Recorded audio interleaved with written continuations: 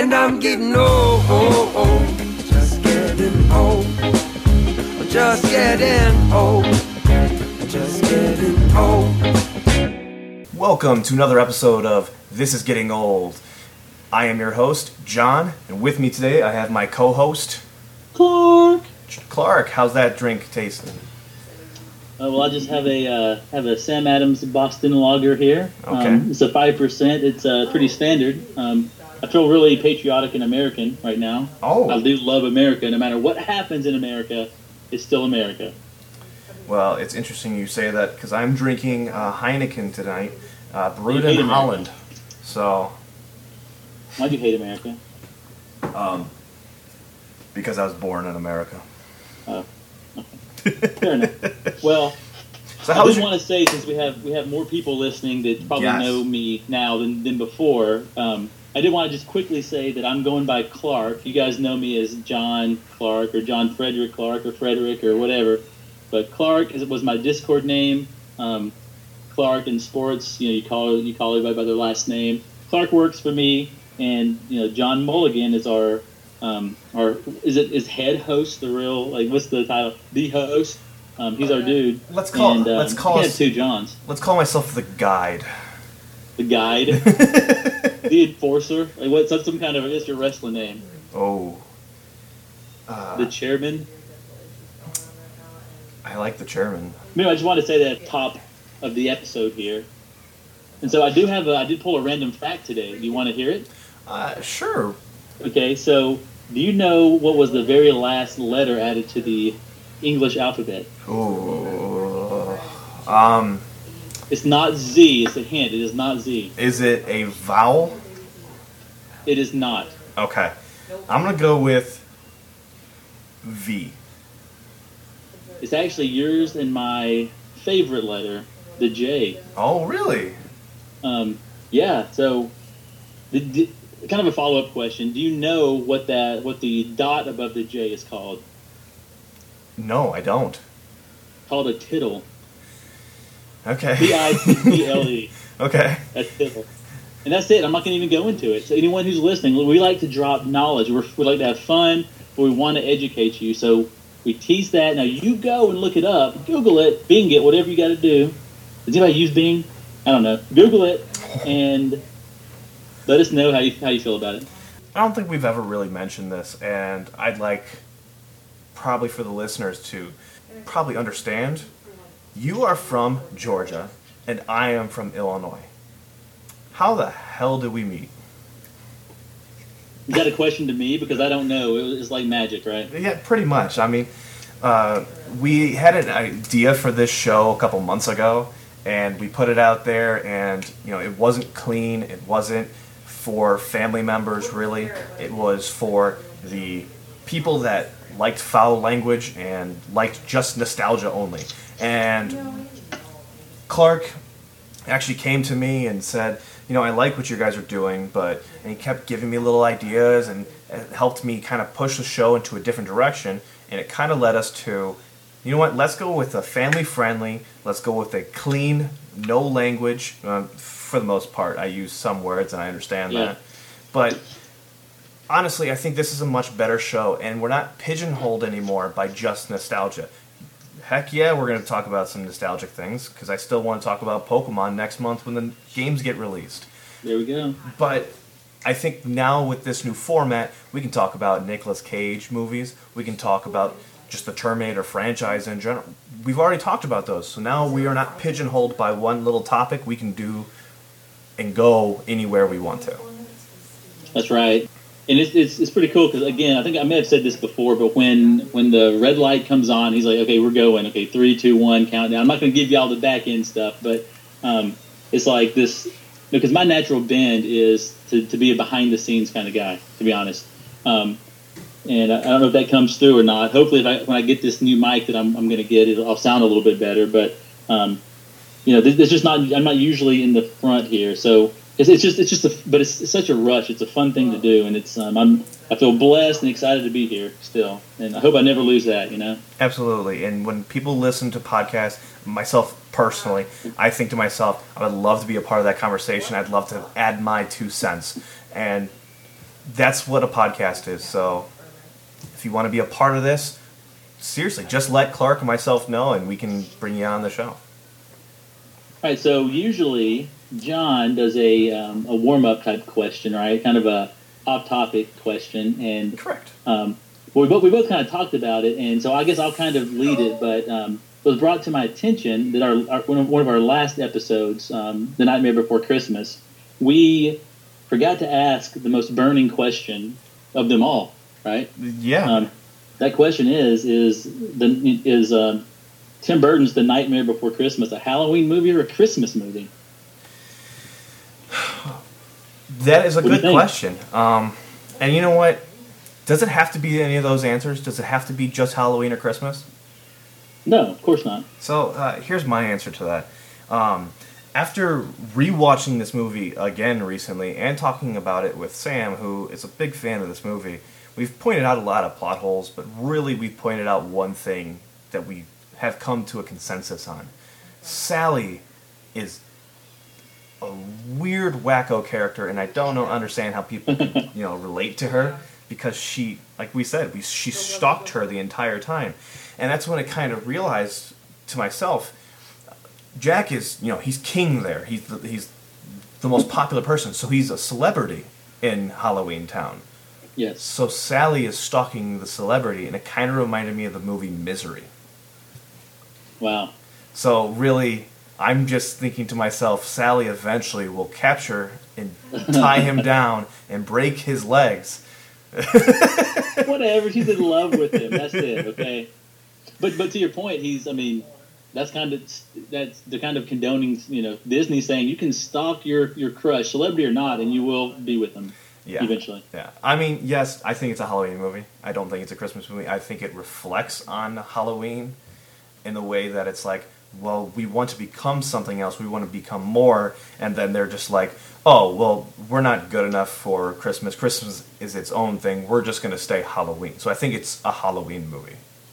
I would say just going by when do the local stations play? When do you see it on TV?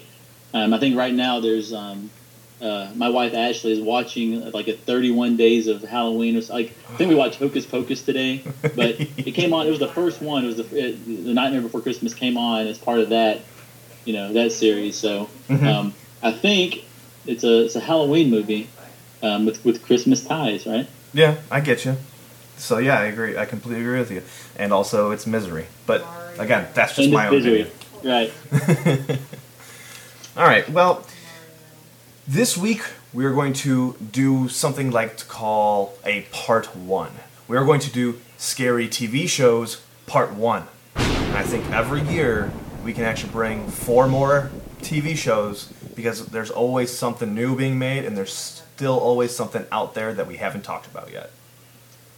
Right, and this week we have 4 really good ones. Do you want to introduce them all?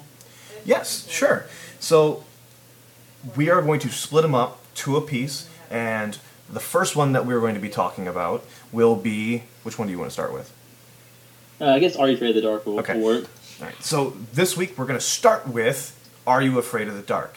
Follow it up, we're going to hit Goosebumps, the TV series. Then go into a quick commercial break where you guys can enjoy some nice, sweet, sultry music. Then we're going to jump over to Clark again, and he's going to hit up Tales from the Crypt. And then I will be finishing this off with Stranger Things.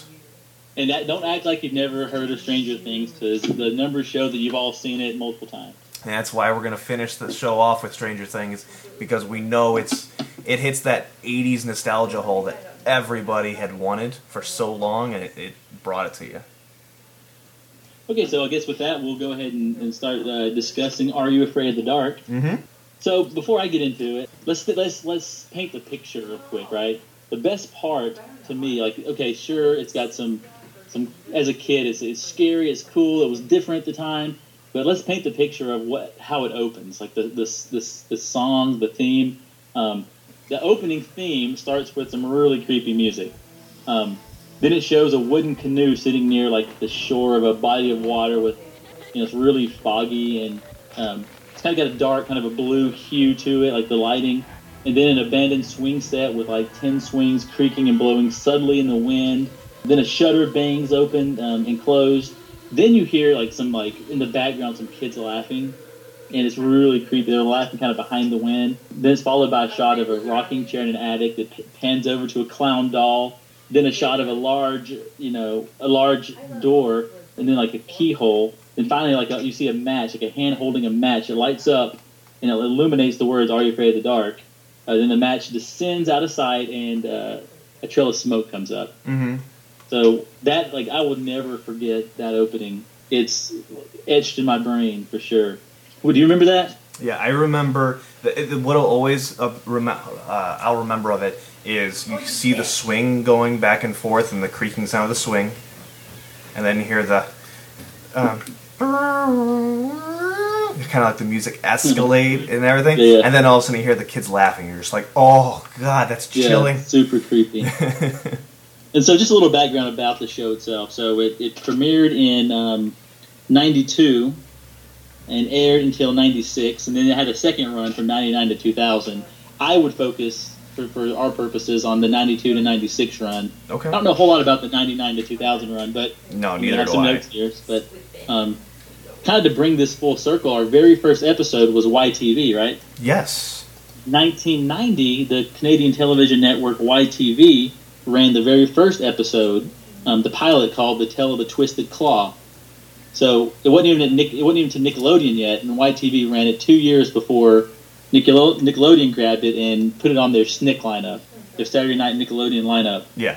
And so kind of brings it full circle, right? It's kind of cool to say our first episode was YTV, and now we're coming back to talking about some scary, some spooky TV shows, and YTV pops back up. It's our good Canadian friends. But so the show itself revolves around the Midnight Society. It's a group of kids who it's like they're outside around a campfire, and they go around and tell.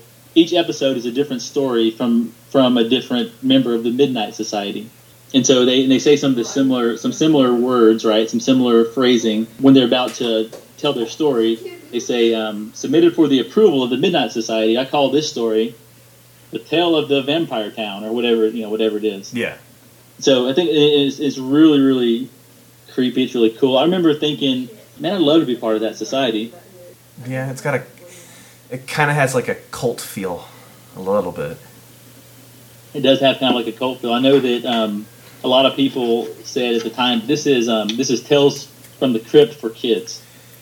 Which, I'll bring this up when you bring up Tales from the Crypt, because there's a funny little thing about that for kids, in that sake. Yeah, well, I mean, if it's a kid's version of Tales from the Crypt, it's not quite as descriptive or. God, we'll get to Tales of the Crypt in a minute. Sorry, No, you're good. Like a foreshadowing deal. Here, let's go with this. I think Tales, or Are You Afraid of the Dark, in a way it has a lot of vibes of Tales from the Crypt, because you start out with the people and they're going to tell you some scary stories, or they're going to tell you a scary story. You also kind of got the same idea with Outer Limits. What's the one I can't think of back in the day that was black and white? The Twilight Zone. Twilight Zone. It's that kind of thing. The little stories that all had a theme to it. Well, also, the creator, DJ McHale of Are You Afraid of the Dark, he wrote the line, the whole "submitted for approval" as a nod to the Twilight Zone. Very because, cool. The creator, Rod Serling, would, after introducing the episode, say, "submitted for your approval." So it's kind of like a, because really, if you watch Are You Afraid of the Dark, it's a little more campy, a lot lighter than a lot of horror shows, or just Twilight Zone or Tales from the Crypt. Again, it's for kids, but it scarred me as a kid. It scarred me.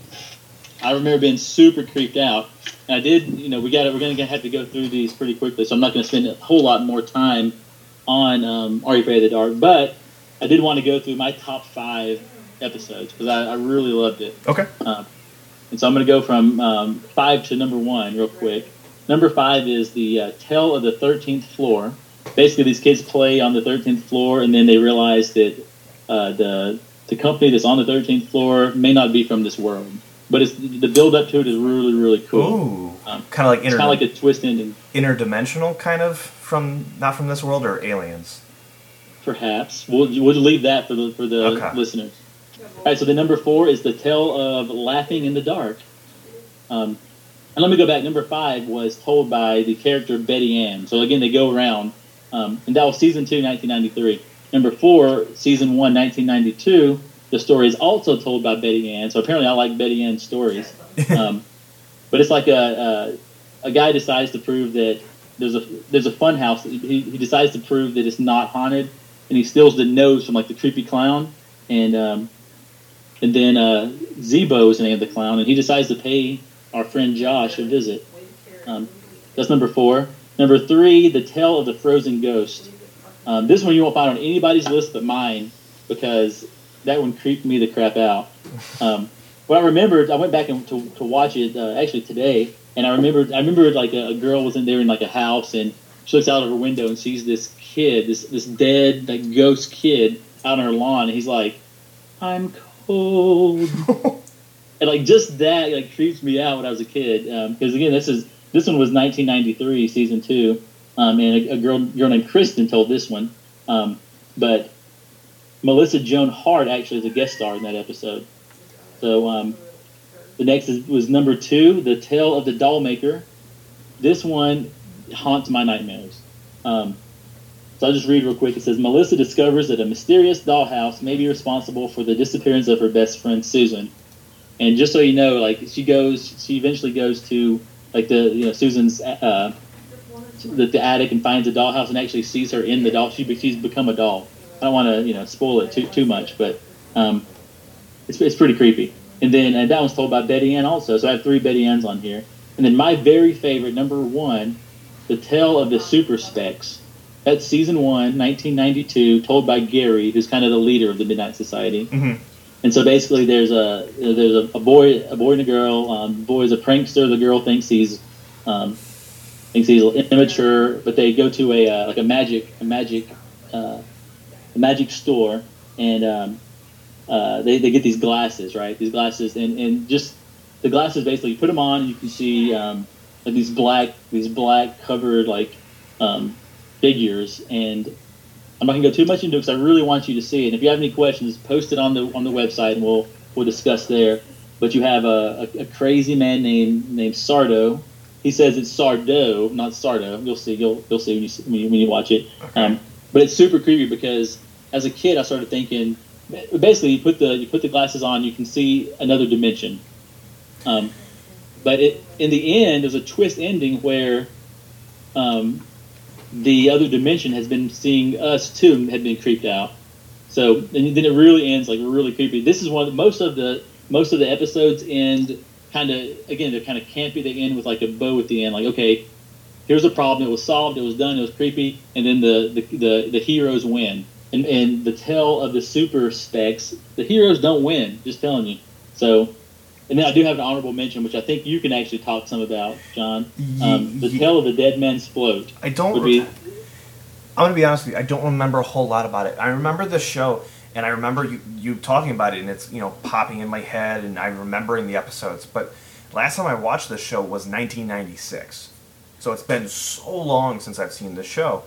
And the one that'll always stick in my head, because I actually didn't finish the episode. I had to go home when I was watching the episode, and it's the episode where there's they go to this school, and it's a young couple, I think, and they're swimming in the pool and everything like that. And all of a sudden, underneath the pool, like the tiles or something is moving underneath the tiles and everything like that. And you're just like, oh my gosh, what is that? And then you see someone get dragged underneath, and you're like, oh my gosh. And I remember just a little bit more of the episode, but then I had to leave, so I didn't get to finish it. But that forever stayed in my head, and I actually was afraid to go swimming for a little bit after that show. Yeah, that is on. If you just Google top 10 or top 5, Are You Afraid of the Dark episodes? That's on a lot of people's. That's number 1 for a lot of people, but it's definitely on their top 5. The Tale of the Dead Man's Float, season 5, 1995. So just to comment on your the spectacles episode with the glasses, it reminds me a lot of, I think it's called They Live by Roddy Piper, and he puts on a pair of sunglasses, and the one scene that I remember from the movie is when he walks into a bank with a shotgun. He puts on the glasses and he sees like the creatures that they are really hiding in broad daylight amongst everybody else, and then he says the classic quote, I have come here to chew bubblegum and kick ass.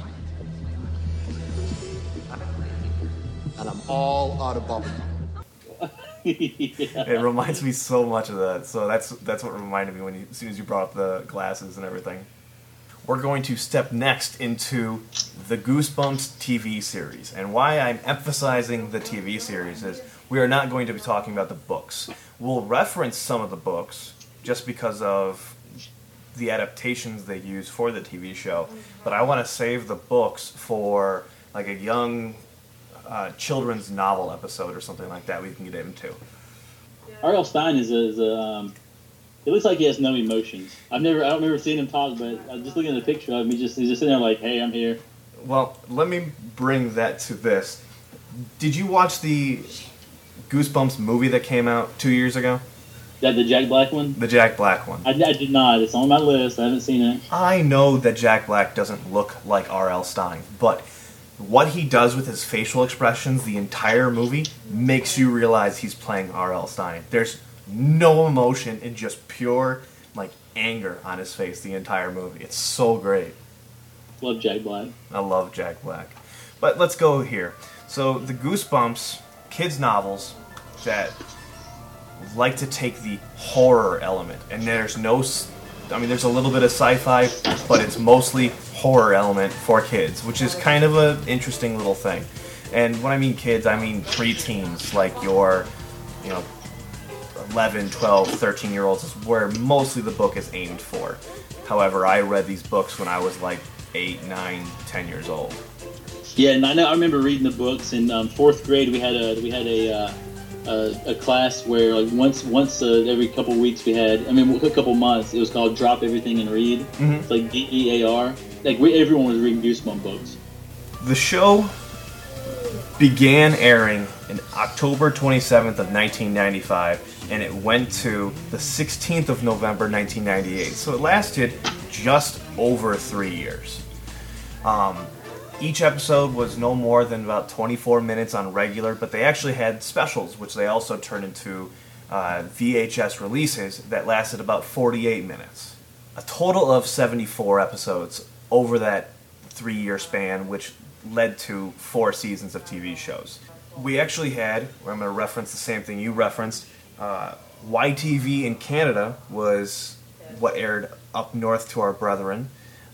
And then we also had Fox Kids is where it aired. And I remember coming home and being able to just turn on the TV, and Fox Kids, I had X-Men, the TV series, and then Digimon was right around that time, Monster Rancher, and then I always got to watch Goosebumps. And it was always cool to see a different interpretation to the books that I had been reading. One of the episodes that I distinctly remember, and I will always remember, because I actually got to watch this on TV during the Halloween month, was The Haunted Mask. Do you remember the Haunted Mask book? I do remember the book, yes. So, did you ever watch the TV episode of that? Unfortunately, I'm going to learn a whole lot during this segment because I read a lot of the books. I never really saw the shows. I didn't even see the Jack Black, the most recent one. Yeah, well, the episode, it's a kid who kind of was bullied and picked on, and he happened to just run into a mask store where it has all the masks and everything like that, and he just happens to stumble upon a wall of masks that he is told they are not meant to be worn. They're haunted, basically. And whenever he puts the mask on, it actually adheres to his face and creates the monster that he is becoming.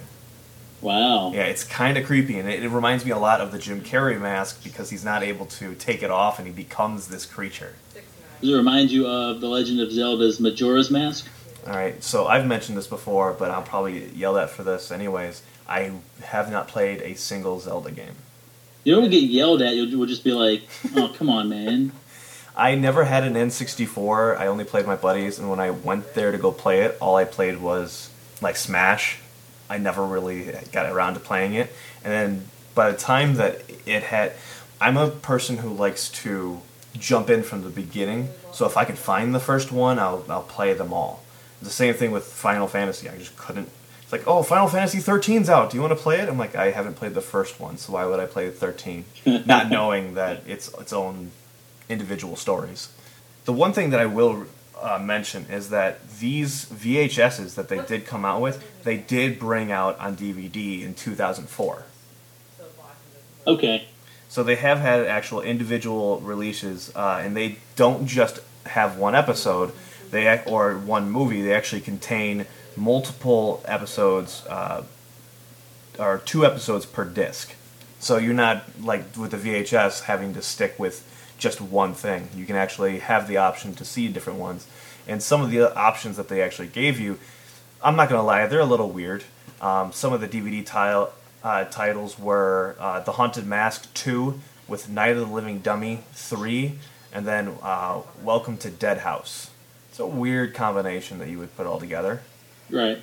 You also have It Came From Beneath the Sink, Night of the Living Dummy, and Say Cheese and Die. I guess if you want to just have one episode and you want to then watch a little bit of a different vibe or a different story, you can do that and follow that up with each other. But for me, again, I'm a chronological person, so if I'm going to watch Night of the Living Dummy, I also want to watch 2, 3, and maybe Slappy Returns. How many? There were 4. I think there was 4. Slappy Returns was the one that I remember. Or, I'm sorry, not Slappy Returns. Night of the Living Dummy 2 is the one that I remember the most. I don't know. It's just this. There was something about this show that it was kind of nice to see a retelling of the books that I did appreciate. But I'm telling you right now, Clark, you want people to watch Are You Afraid of the Dark? Do not go back and watch this show. Don't do it? No. They had released all the Goosebumps episodes on Netflix a couple years ago. So I played the episode The Girl Who Cried Monster, which is, The Girl Who Cried Wolf. And when I played the episode, it's literally just this probably 12-year-old girl being an absolute to her younger brother. And she's like, oh, you don't want to go there because the monster's going to eat you. And she emphasizes every word awfully. Like she was the girl that tried so hard to get into the school play and didn't. And then her mom got her an audition for the Goosebump TV show, and now she's a absolute like that's who she is. And that's how all of these movies are. The acting is atrocious. It's all kid actors that, like I said, probably couldn't even get casted in the school play. Well, correct me if I'm wrong, but it seems like, and again, most of my knowledge comes from the books, which we'll get into another episode, which is fine. It's a tease for another episode. But the Careful What You Wish For book, which I know you said was never made into a movie or into a TV show, an episode. It was about a girl who was bullied. So it seems like some of his themes were this person was bullied, and then this is what happens after. Would you agree with that? Yeah. Be Careful What You Wish For is an episode. I finally found it. It is an episode. Yeah, it's from 1997, January 6th. Sick of being bullied and being a total klutz, Samantha is granted 3 wishes after helping a strange lady in a black find her way home. But Samantha discovers that the wishes granted to her have a nasty way of backfiring. Does that not remind you of the monkey's paw?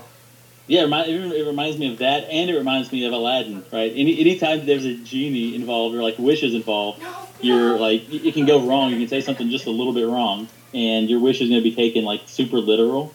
The idea of this isn't like so unique that it's earth shattering or whatever. But it was the girl was bullied, so that's kind of my point. Was you mentioned one that you watched where the main character was bullied. It just seems like it seemed like a theme for R.L. Stine. Mm-hmm. And then in the end, the one I'm talking about, had a twist ending where the hero didn't really win either. So she was bullied, she rises up, and then... Which, does that not remind you of Tales of the Crypt? Of course it does. Again, with the same idea of Twilight Zone, it's It's if you act like a douchebag, you're gonna get your comeuppance. Well, so the last thing that I kind of had on this was we talked off air about One Day at Horrorland. Yes. And I do believe, because I do remember reading that, and at the end, I remember reading it as a kid and being like, what? Because like in the end, like the bad guys in the theme park ended up being creatures, not human, and it was weird because like you pinched them and they deflated, and that was kind of like the ending. I think one followed him home, so there's like maybe there's more to it, but that's how it ended. But yeah. What did you tell me that the episode was actually they're humans? Yeah, it's guy takes off the mask of the monster that you've been chasing them throughout this park the entire time. And it's like, oh, I hope you enjoyed your time. Please come again to Horrorland. And you realize the twist ending is they've been humans this entire time. Did you not see that coming a little bit? I don't know. There's obviously different interpretations to different stuff. Because this is just rip-offs of, like we said, Twilight Zone, Tales of the Crypt, just old horror stories, really. I remember the Blob book, The Blob That Ate Everybody. I'm like, that's taken directly from Steve McQueen's movie The Blob. Wonder how he could do that. He just packaged it as, this is a kid's book. It's different. Gotta be. I don't know how he does it. All right, well, we will take this moment to go into a commercial break.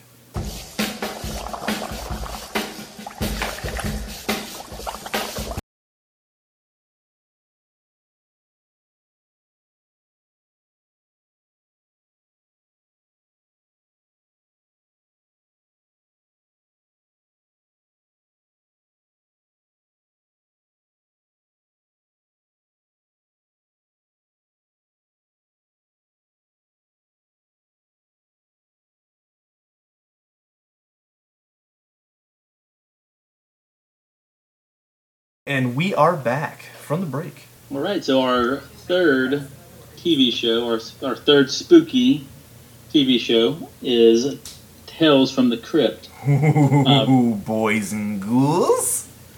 Tales of the Crypt, the opening sequence is kind of similar to Are You Afraid of the Dark, where it has like this eerie blue-black glow like outside of this mansion, this really haunted-looking mansion, in this fog. You go through like an iron rod fence, and you go through that big old creepy mansion. You go like kind of through a few rooms, then through like a hidden passageway that takes you down some epic gothic spiral concrete stairs. Then you're down into the crypt, right? Tales from the Crypt. Haha, you're in the crypt. There are like coffins and candles and spider webs, and finally you center on one coffin, and the crypt keeper, his dead corpse rises up, and he's and then it says, Tales from the Crypt. It's creepy. Tales from the Crypt. Do you know who produced the theme song? Oh, I don't. You do. Hold No, on. you do. You do. It's Mr. Jack Skellington himself. Oh, was it really? Danny Elfman. Danny Elfman, wow. Yep.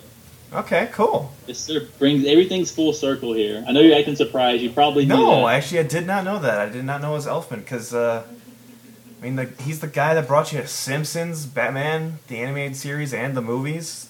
Danny Elfman's... He's huge. He's a thug. I don't know. So anyway, so Tales from the Crypt is a TV series. It's a horror anthology television series that ran from 89 to 96, and it's really based on comics from the 1950s. Mm-hmm. There are a lot of different, if you remember, there's a lot of different spin-offs and movies that they tried. There was like Bordello of Blood, and that was in like 96, and that was a film. And there was a Tales from the Crypt Presents Ritual in 2002. But for our conversation, we're going to focus on the 1989 to 1996 TV series, right? Okay. Anyway, so Tales from the Crypt, I was pretty young when 89, I was born in 84, I was a kid. So when I did see it, it was at a friend's house, and we probably shouldn't have been watching it. No. So it even was called HBO's Tales from the Crypt, and HBO was like, we weren't poor, we weren't blessed with the ability to afford HBO when I was a kid. Yeah, same And here. so it's a premium channel. You got to pay for it. Mm-hmm. And back then it was kind of a new thing, really, paying for extra for a premium channel. as a kid, there are a few episodes that I just distinctly remember, and one I really want to get into here in a little bit. But you can do the Crypt Keeper's laugh, right? Not really. Did I hear you? I thought I heard you do that earlier. I did the boys and ghouls. Yeah. I mean, nobody can do John Kazir's voice the way he can.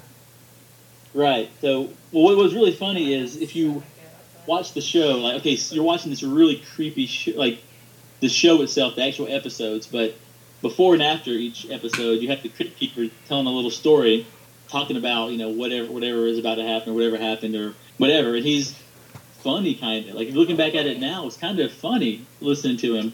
It's this creepy dead corpse, and he tells some funny stories, but they're also really dark. But I did want to kind of read. Did you know how many guest stars were in Tales from the Crypt? Oh, I'm guessing a ton, especially with with the run that it had. So, just to name a few, you had Patricia Arquette, Dan Aykroyd, Hank Azaria, Sandra Bullock, Daniel Craig, Benicio del Toro, Kirk Douglas, Whoopi Goldberg, Tom Hanks, John Lithgow, Meatloaf. And funny about Meatloaf's episode, he is kind of like in Fight Club. He kind of gets slashed up. Pretty funny. But then you also have Bill Paxton, Don Rickles, Martin Sheen, Arnold Schwarzenegger, Adam West, John Stamos, Christopher Reeve, Ben Stein, Brad Pitt, Billy Zane. Adam West was in an episode? Yeah, you know that? Oh, no, because now I got to go look it up. And then they also like switched off some pretty famous directors. Michael J. Fox directed some. Arnold Schwarzenegger did. Tom Hanks, Kyle MacLachlan, and on and on. Robert Zemeckis had a part in there. I think he was more of a contributor. But man, talk about like you watch an episode and Whoopi Goldberg is like, you know what I mean? Like you see some really famous people. But it was a really good creepy series. I do want to go into really quickly one of my favorite episodes, and there's kind of a pattern with me. Is it one of my favorite episodes, and I watched it when I was a kid. It probably disturbed the crap out of me. Okay, so my most memorable episode, which disturbed the crap out of me when I was a kid, is from season 1, called Collection Completed. And so if you're not familiar with that one, the little like blurb, if you go to like IMDb, it says, after 47 years of work as a general sales manager, Jonas is forced into a mandatory retirement. Along these years, his lonely wife Anita has collected many pets, and Jonas is unable to relax with all these animals at home. So she makes him take up a hobby. So you need to get a hobby. So it aired in 1989, and again, I was 5 or 6 when at that time, and I had to be 10 or 13, somewhere between 10 and 13 when I actually saw it. But it was late at night; it wasn't supposed to be on, and so it really creeped me out. So going back as an adult, watching it, a few years ago, I was like, "Oh my god, it's still creepy, still really creepy." He's retired. He greets his wife, and she has like a house full of stray animals, but she loves them like they're her kids, and even though he's come home to spend time with her, they should be spending their golden years together. She still doesn't stop collecting cats and dogs and other types of stray animals. So anyway, these are her kids. She loves them so much. So the day after he retires is kind of where we begin the story. And at breakfast, she prepares this steak, and Jonas is getting excited because he's been rushing out the door every day, right, grabbing his food and going to work. But he's quickly disappointed when she hands the steak to her newly acquired stray dog. Oh my god. And so it's basically building the case that his Jonas's expectations aren't what he thought isn't going to happen. Yeah. So quickly becomes clear that the couple, they don't know how to live with each other, and Anita suggests Jonas to pick up a hobby. And unfortunately, many years of him working, he's been grinding away. Like, he doesn't really have a lot of personable skills, so he didn't have a lot of friends either. So.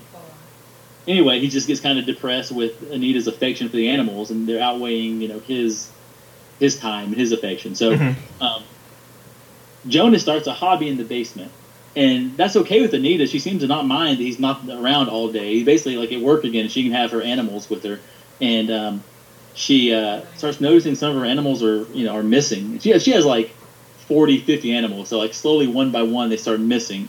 So she asks him, like, "Have you seen my dog?" He's like, "No, dear. I think I heard him out back." And then when she goes out back, her favorite dog, her bulldog, she runs out there and finds the dog just like standing there staring at her, and she's wondering like, okay, why is he not coming to her? Why is he not moving? Why is he not blinking? So Jonas then comes out with like a remote control, like a car remote control with like two sticks, and like the eyes start blinking like Christmas tree lights. And so like he has stuffed this dog, put these Christmas tree lights in its eyes, right? And it's okay, that creeped me out. But like this is building up to this like crescendo, this big like. She goes running through the basement and goes downstairs and finds a collection of all of her cats, squirrels, dogs, birds, and chipmunks all stuffed and mounted. And then like her favorite animal is this cat, right? And like she realizes I don't know where my cat is, but she also knows she doesn't see the cat mounted down there anywhere. So she's like, where is whatever, I don't remember the cat's name. Where's that cat? And he's like, oh, I got big plans for that cat. He like turns around and grabs it from this cage and is like holding it and petting it. And like she turns around and gets this hammer and like whacks him in the head. And then it kind of fades to black. And then the next scene is like them watching TV, but the camera shows like them from behind, right? Mm-hmm. It shows them watching the TV. And then like you hear like a knock on the door, like a doorbell ring or something. And so she gets up and opens the door, and she's like, it's Roy, his Jonas's friend. Is like, hey, just wondering how Jonas is. And like the camera pans to Jonas, who has clearly now been stuffed himself.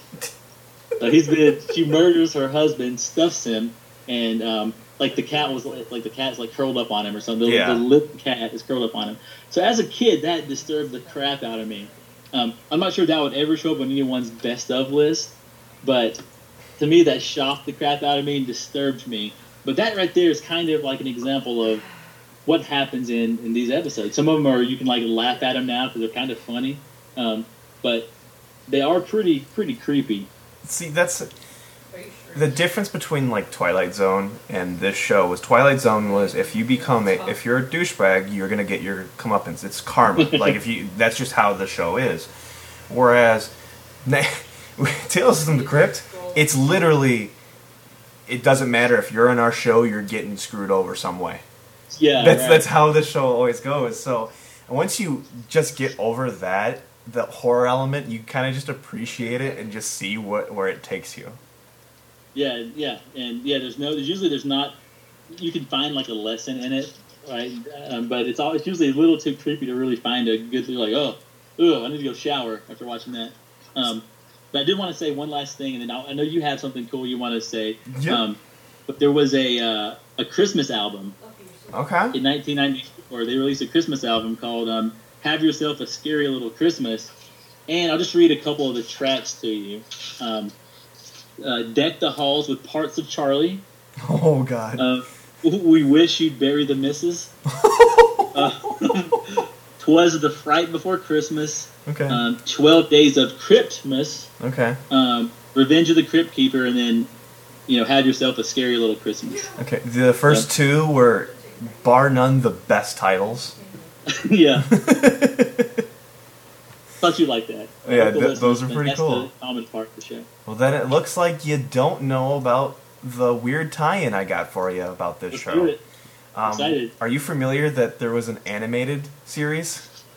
Maybe. Now that you say it, it wasn't in my notes here. Yeah, from I think it was 1994. I'm sorry, the series was canceled in 1994. So one from 92 to 94, and it brought John Kassir as the voice and everything, and it was a more child-friendlier version for kids, and it was on YTV, and I believe in the U.S. it was on ABC. YTV keeps coming up. We need to give Noob a good phone call and let him know. Exactly, he's got so much more to watch now. But the two episodes that I will always remember in my brain because they are just copies of former stuff we've talked about. I'm sure if I just say the titles, you'll recognize it. The Gorilla's Paw,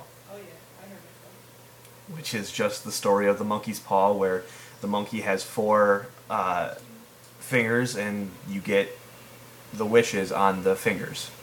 Okay. But obviously, there with all wishes, there's always a twist, which is your Tales from the Crypt kind of vibe to it. And then the other one that I'll always remember is called Dead Men Don't Jump. Can you guess what that's reference to? Oh my gosh. So it's reference to the 1992 movie White Men Can't Jump, starring Woody Harrelson and Wesley Snipes. Basically, the idea is the old witch, the crypt keeper, and the vault keeper return, where they compete to decide who tells today's story. When the old witch wins, thanks to her magic, she tells the tale of a boy who challenges a monster to a basketball game that could mean the end of his life if he loses. So, I remember that episode vaguely, but I remember, as soon as I read the title, I'm like, oh, that's right. I guess it's my turn, and we're going to turn to the show that I'm sure all of you have seen, and if you haven't, it's because you just have a problem with nostalgia, I guess. The show is called Stranger Things. Never heard of it. Really? Yeah, right. Well, Stranger Things is a Netflix original TV series set in the fictional town of Hawkins, Indiana in the 1980s. The first season focuses on the investigation into a disappearance of a young boy amid supernatural events occurring around the town, including the appearance of a girl with psychokinetic abilities who helps the missing boy's friends in their own search.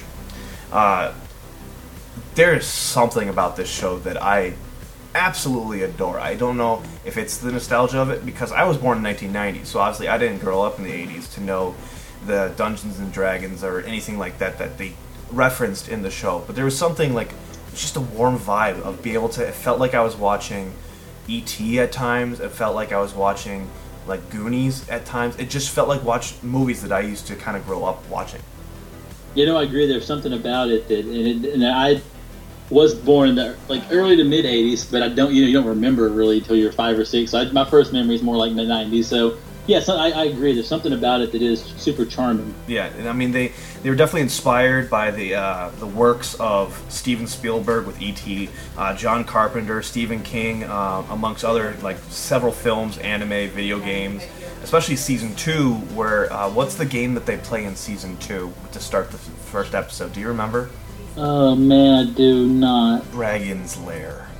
But all right, so this is actually something that I when I watched this show, the monster, when they finally introduce it, it's got such a horror vibe to it. It's so cool because we're not seeing it from the perspective of adults like in the movie Thing, or we're not seeing it we're watching it literally from the perspective of these kids, and that's what's really kind of cool.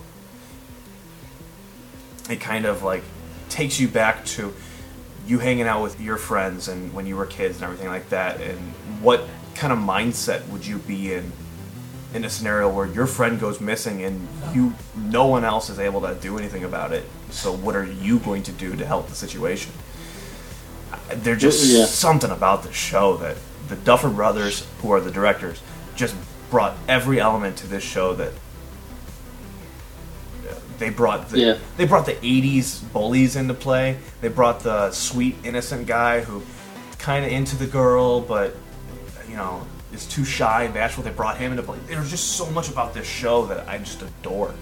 I think the beauty, similar to me, and I know you'll get into it more, but the character arcs. Every character has a clear arc. Oh yeah. It's not just okay, we're going to forget about some of these minor characters. Most all the characters have some kind of here's their quest. They're all on some kind of a path. Mm-hmm. And it's cool because then it is kind of funny. In season 1, you had the scientists, and that's really all we know them as is the scientists. And if there's the shady villain that's not the monster, it's obviously the scientist. But in season 2, they bring in Paul Reisner to basically be, well, we're not all bad guys. I can help you out. And anytime I see him in the show, it's like, listen, you worked for the bad guys. It is really hard to sympathize your character to be the guy who's helping everybody out. By the way, I heard they're rebooting Mad About You. Just thought I'd throw that out there. Yes, I heard about that as well. I have no comment to that, actually. Take that out if you want. No, it's fine. The one thing that I honestly, from this show, who would you say is your favorite character? My favorite character is clearly David Harbour's character. Okay. I think that character arc from 1 to 2, it almost seems like in the beginning it's like, okay, here's this lazy, cop. Yeah. Right. And then by the end, he like you're cheering for him, and he becomes this father figure. Especially if you want to jump to 2, I'm not sure. If you want to do that now, but we're covering everything, so go ahead and talk about it. Gotcha. Yeah, I mean everything from he's like to me he's again, he has the best character arc, he has the best story, and he's my favorite. Yeah. What's kind of cool is he actually is going to be playing the next Hellboy. Oh, really? Yeah. I've seen some concept art, and I think a poster was just recently released. It looks pretty awesome. I'm really looking forward to this. I mean, I know everyone loves the original with Ron Perlman, but God, there's something about this new look that I'm really enjoying. So who is your favorite? So, as the character in the show, and I'm going to do actor. Actor purely because his name is so metal. Finn Wolfhard is the coolest name I have ever heard. And this boy, I hope he really does something later with movies and TV shows. I really hope so, because that's such a metal name. But that's such a cool name, yeah. As a character, I'm going to go with Steve Harrington. Yeah. In the beginning, he was the pretty boyfriend of Nancy, and he was that guy that you hated because he was obviously kind of the foil to Jonathan in the show. But all of a sudden, there was just something about his character, the way he changed, because he saw the monster for the first time and realized really that fighting against this other guy who's into his girlfriend isn't the main focus. It's literally surviving this monster, and you see a complete character change. And then when you get to season 2, he becomes such a likable character to the point that they bring in this new bully who he's the Red Ranger from the new Power Ranger movie. He's the new villain. Like, there's nothing good about this guy whatsoever, but he's easily the villain. And to see Steve kind of step up and protect all the kids against this awful human being who reminds me of a sex pest in many ways, and probably will get voted as a Supreme Court judge at one point in time in the future. Wow. Too soon. But yeah, honestly, there's just something more about this character, and they're still building him. Even the last episode of the show, and I don't want to talk anymore about the show and spoil more stuff, but there's so much more that the teaser for season 3, when that comes out next year, is just him at a mall, and there's something so 80s about a mall. Yeah, I agree. I avoid malls at this point in my life because we're getting old. So you're going to put the name of the podcast in there. See how smart that was? Let me just say one final thing about this show that, honestly, I think is kind of cool. Are you familiar with Dark Horse Comics?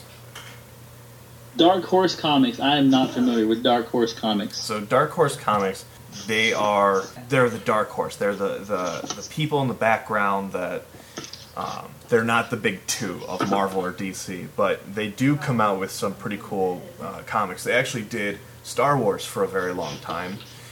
They also did Transformer comics, G.I. Joe comics. Let me just make sure. I don't want to just say that. Okay, so here you go. Dark Horse Comics actually made like Hellboy, Sin City, Buffy the Vampire Slayer, Madman. Yeah, they did like Star Wars, Predator, RoboCop, like a bunch of weird licensed stuff. Especially when like Aliens became into play, the Aliens like put them like merge them out to like Batman comics, so you can do like Alien versus Batman. It's that kind of stuff. It's pretty cool. That's who Dark Horse Comics is. And Dark Horse announced a partnership with Netflix for a multi-year publishing line of stories set in the Stranger Things world. The first title will be a 4-issue miniseries written by Jody Houser. The story will be set between the events of Season 1 and showing Will's perspective through the time in the Upside Down world. The first issue of the miniseries was released September 26th of this year. Oh, so it was released already. So it's released already. I'm actually going to see if I can maybe get it, because I'm intrigued. So it's it's a mini series. Yes. So miniseries means like roughly like 4 to 6 issues, a short run. It doesn't mean like it could last a year or anything like that. It's usually if you do one every month or so like that, it'll only last about 6 months. If you do something like that, that's a miniseries. September 20th. I'll find that. I mean, I'll get it and I'll read it. If you use Comixology, which I think is now through Amazon Prime, you can actually find this comic book. So if you use Comixology on your phone, you'll be able to have it digitally. Pretty cool. So I guess we are leading to this point in the show, and for the people that listen to this show, I think you know what's going to happen next. Clark, what's been grinding your gears, man? Mine is pretty simple. It's going to be really quick and really superficial. Okay. So, grinds my gears. Fortnite grinds my gears. Fortnite. I may have mentioned it before, but and no, don't get me wrong. Fortnite I think it's a really cool game. I think it looks nice. I think it's probably super fun. I played it once and it was okay. I think that their storytelling, which there is no real story, but their landscape changes and it's like a story in itself. Mm-hmm. So that's pretty cool, pretty genius, I think. And I think if I really got to play it, I'd like it. But the problem is, I don't have time for Fortnite. I don't have time to learn a new game. The people who play it and are really good at it now have been playing it for months and months and months. And just to be honest with you, Fortnite is a gateway drug. Next thing you know, you'll be doing a line of Yay off of a truck stop bathroom floor. Start with Fortnite, and then next thing you know, you're doing drugs. So kids, don't do Fortnite. That's all I'm saying. Sorry. I guess that leads into my grinds gears. What's grinding your gears, man? Yeah, I'm going to stick with your video games logic here. So I was asked today if I was going to get the new Mario Party game that came out. And with us trying to grow the podcast, and with us trying to build a social media presence, on top of my work, I've been working almost 53 hours a week the last couple of weeks, and then with Liam, who, my son, who is just absolutely insane right now, has the energy to wake up at 7 o'clock and not go to bed till 8 o'clock at night. Wow. He's just, ball full of energy right now. So I just don't have time to play Mario Party. And it kind of sucks. But at the same time, I also want people to realize that when I saw that Red Dead Redemption was going to be released in October earlier this year, I put money aside long ago to get this. So I understand that new games are being released around this timetable, but nothing's going to distract me from getting Red Dead Redemption at this point. So that grinds your gears? Kinda, yeah. I don't keep releasing games that I kind of want around games that I really, really, really want. Same thing happened, I think it was back in 2013 when, I could be totally wrong, so do not be mad at me about this. I think in 2013, between October and November, Pokemon X and Y came out, Assassin's Creed Black Sail came out, or Black Flag came out, then you also had Grand Theft Auto 5 came out, and I think something else right around that time period. And I'm like, seriously, what do you want me to do? I'm obviously going to play. Yeah. Oh my gosh. So you hear that, Nintendo, PlayStation, Xbox, not Xbox, no one plays Xbox anymore. PlayStation, Nintendo, all of you guys, get your crap together. Come on. Just at least make it like a month apart, not within like 3 weeks of each other, so I'm dying and I don't know what to play and I just want to finish something. the movie companies have it figured out. Just take a lesson from them. Yeah. Release in a certain time. Yeah. Never release around a Marvel release. Well, cool, man. So for everybody out there that has been listening to us recently, I appreciate you so much. For all the new listeners, welcome to the show. I'm so glad we have you here, and hopefully you can give us some feedback to help improve the show, but also give us some ideas to do on the show. And maybe you would like to be on an episode?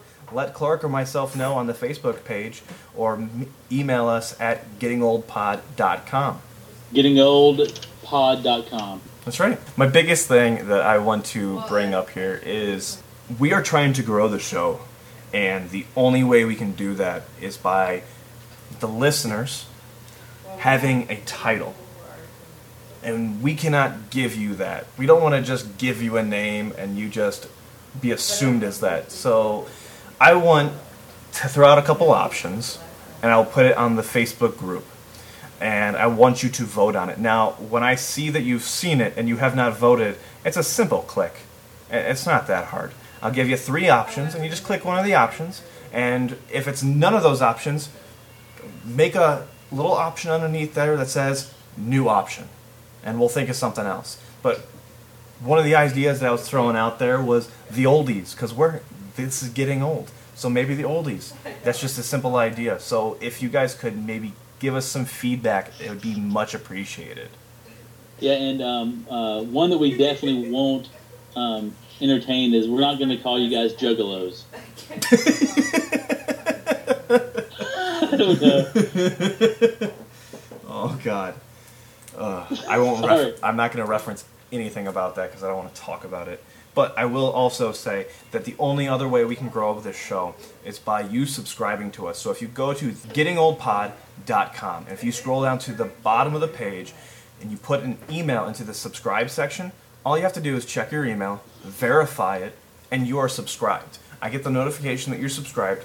We can then take those numbers of all the subscriptions that we have to ads, so we can try and place it on the website. We can try and get ads in the show.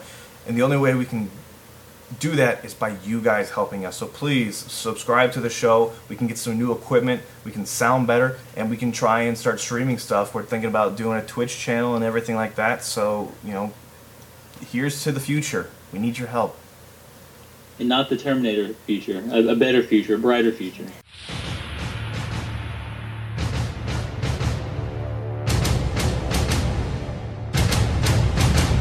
This is Getting Old.